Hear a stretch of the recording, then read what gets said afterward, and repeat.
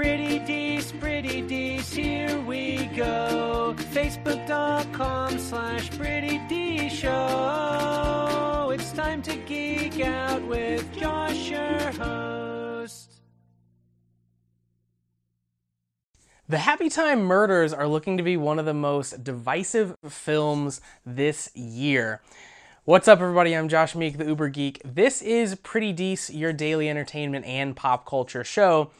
And I saw Happy Time Murders, got a chance to actually see the film tonight, and it is the new movie from Brian Henson, the son of Jim Henson, and it's set in a Los Angeles where humans and puppets coexist, and it focuses in on a human police officer and her puppet former partner turned private eye, and the two of them are looking to solve a series of murders taking place, the victims of which are the stars of a classic puppet TV show in this world.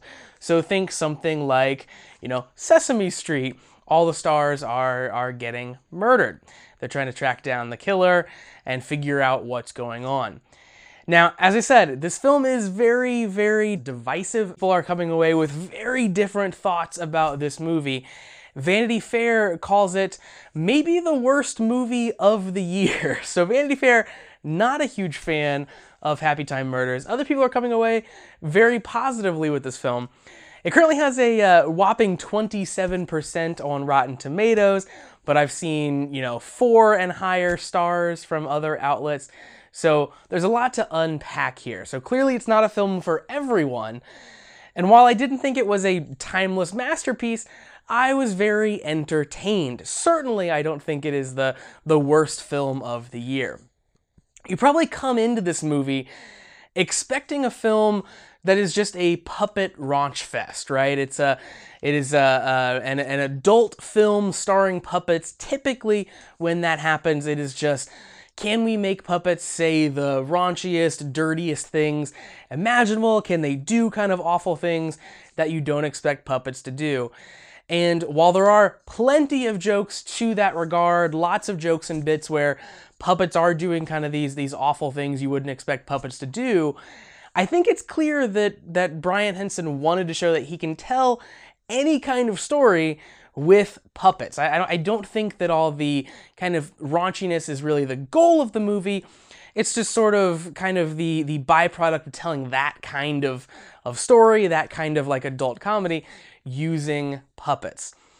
It's also very interesting that this movie is not just a comedy. It's also a just kind of straight up hard-boiled noir detective film. It's actually surprising how much of this movie is serious, how much of it is not played for laughs at all, how much of it is really trying to focus on like the emotional core of the main puppet character, how much you're really getting into kind of his backstory and his all of his motivations and his thoughts and stuff. It's very interesting that they go very hard into that full-on noir film aspect of it, kind of outside of the whole kind of raunchy puppet aspect. And one of the coolest things about the movie is that it's not just a series of skits featuring puppets. The puppets aren't just stand-ins for the humans. If you took the puppets out of this movie, it wouldn't make sense. Kind of the core of the movie requires the puppets to be there. And that's because the whole crazy world has this ridiculous history that they 100% buy into and just kind of tease at. They don't kind of tell you everything that's going on, but they do paint the picture of a world where puppets and humans coexist. We don't know for how long that's been going on. We know that, puppets have the drug of choice, which is just sugar. We know that puppet livers can be implanted into humans. We know that puppets can get plastic or maybe felt surgery.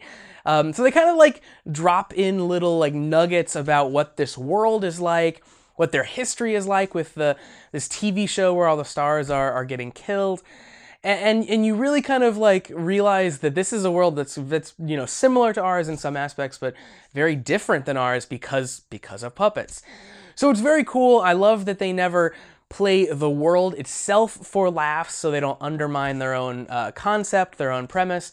They kind of build the humor from there, and they really make the puppets matter in the story as a whole, kind of the grander story as a whole. It's very cool, and they are kind of telling an interesting story about puppets as second-class citizens, making this kind of allegory to kind of minorities in the States here. It's heavy-handed, it's very clear what they're doing, but they're trying to tell a little bit more interesting of a story than just things like, look at what the awful things the puppets can say. So I think it's very cool.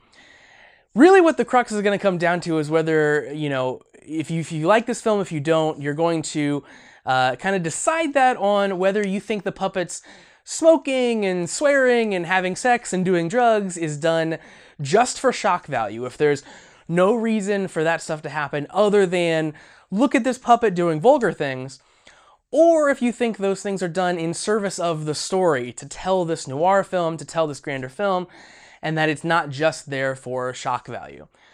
Personally, I think it's a mix. I think that there are things that are there just because they're shocking and funny because it's a puppet doing it, but I think at the same time, having the main character swear, having him smoke, it's all in service of it being a noir film. It's all in service of the story. So I don't think a lot of that comes across as trying too hard or just done for the sake of shock. It comes across as just, you know, telling a good story, making a good movie, and it just so happens that it's puppets kind of doing all of these things. It doesn't feel forced to me. I was able to enjoy it, and I was able to really kind of buy in with these characters, even with them being puppets. Someone else might come away, and clearly lots of people have, with the idea that it's not funny, that it's forced, that they didn't earn any of that, but that certainly wasn't my takeaway. I'm not saying it's highbrow cinema or anything, but in my opinion, they do a really good job of actually building a believable world and filling it with believable characters, some of which happen to be covered in felt. So that's going to do it for Pretty Dece for today. Thank you very much for joining me to talk about the Happy Time Murders. Go check it out, see the movie. I would love to hear your thoughts. This is going to be a film that's going to be really, really fun to talk about, as everyone's going to have different opinions coming out of it. But remember that in the meantime, you can support Pretty Dece as well. Any support that comes from you guys helps make this show a reality every single day.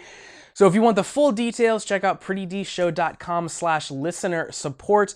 Find out kind of how to support and what you get for supporting, including a shout out on this show. Otherwise, head straight to anchor.fm/prettydece to sign up. Of course, new episodes of Pretty Dece premiere weekdays at 8 p.m. You can find that in the podcast feed on the YouTube channel. Visit prettydeceshow.com/video for those videos.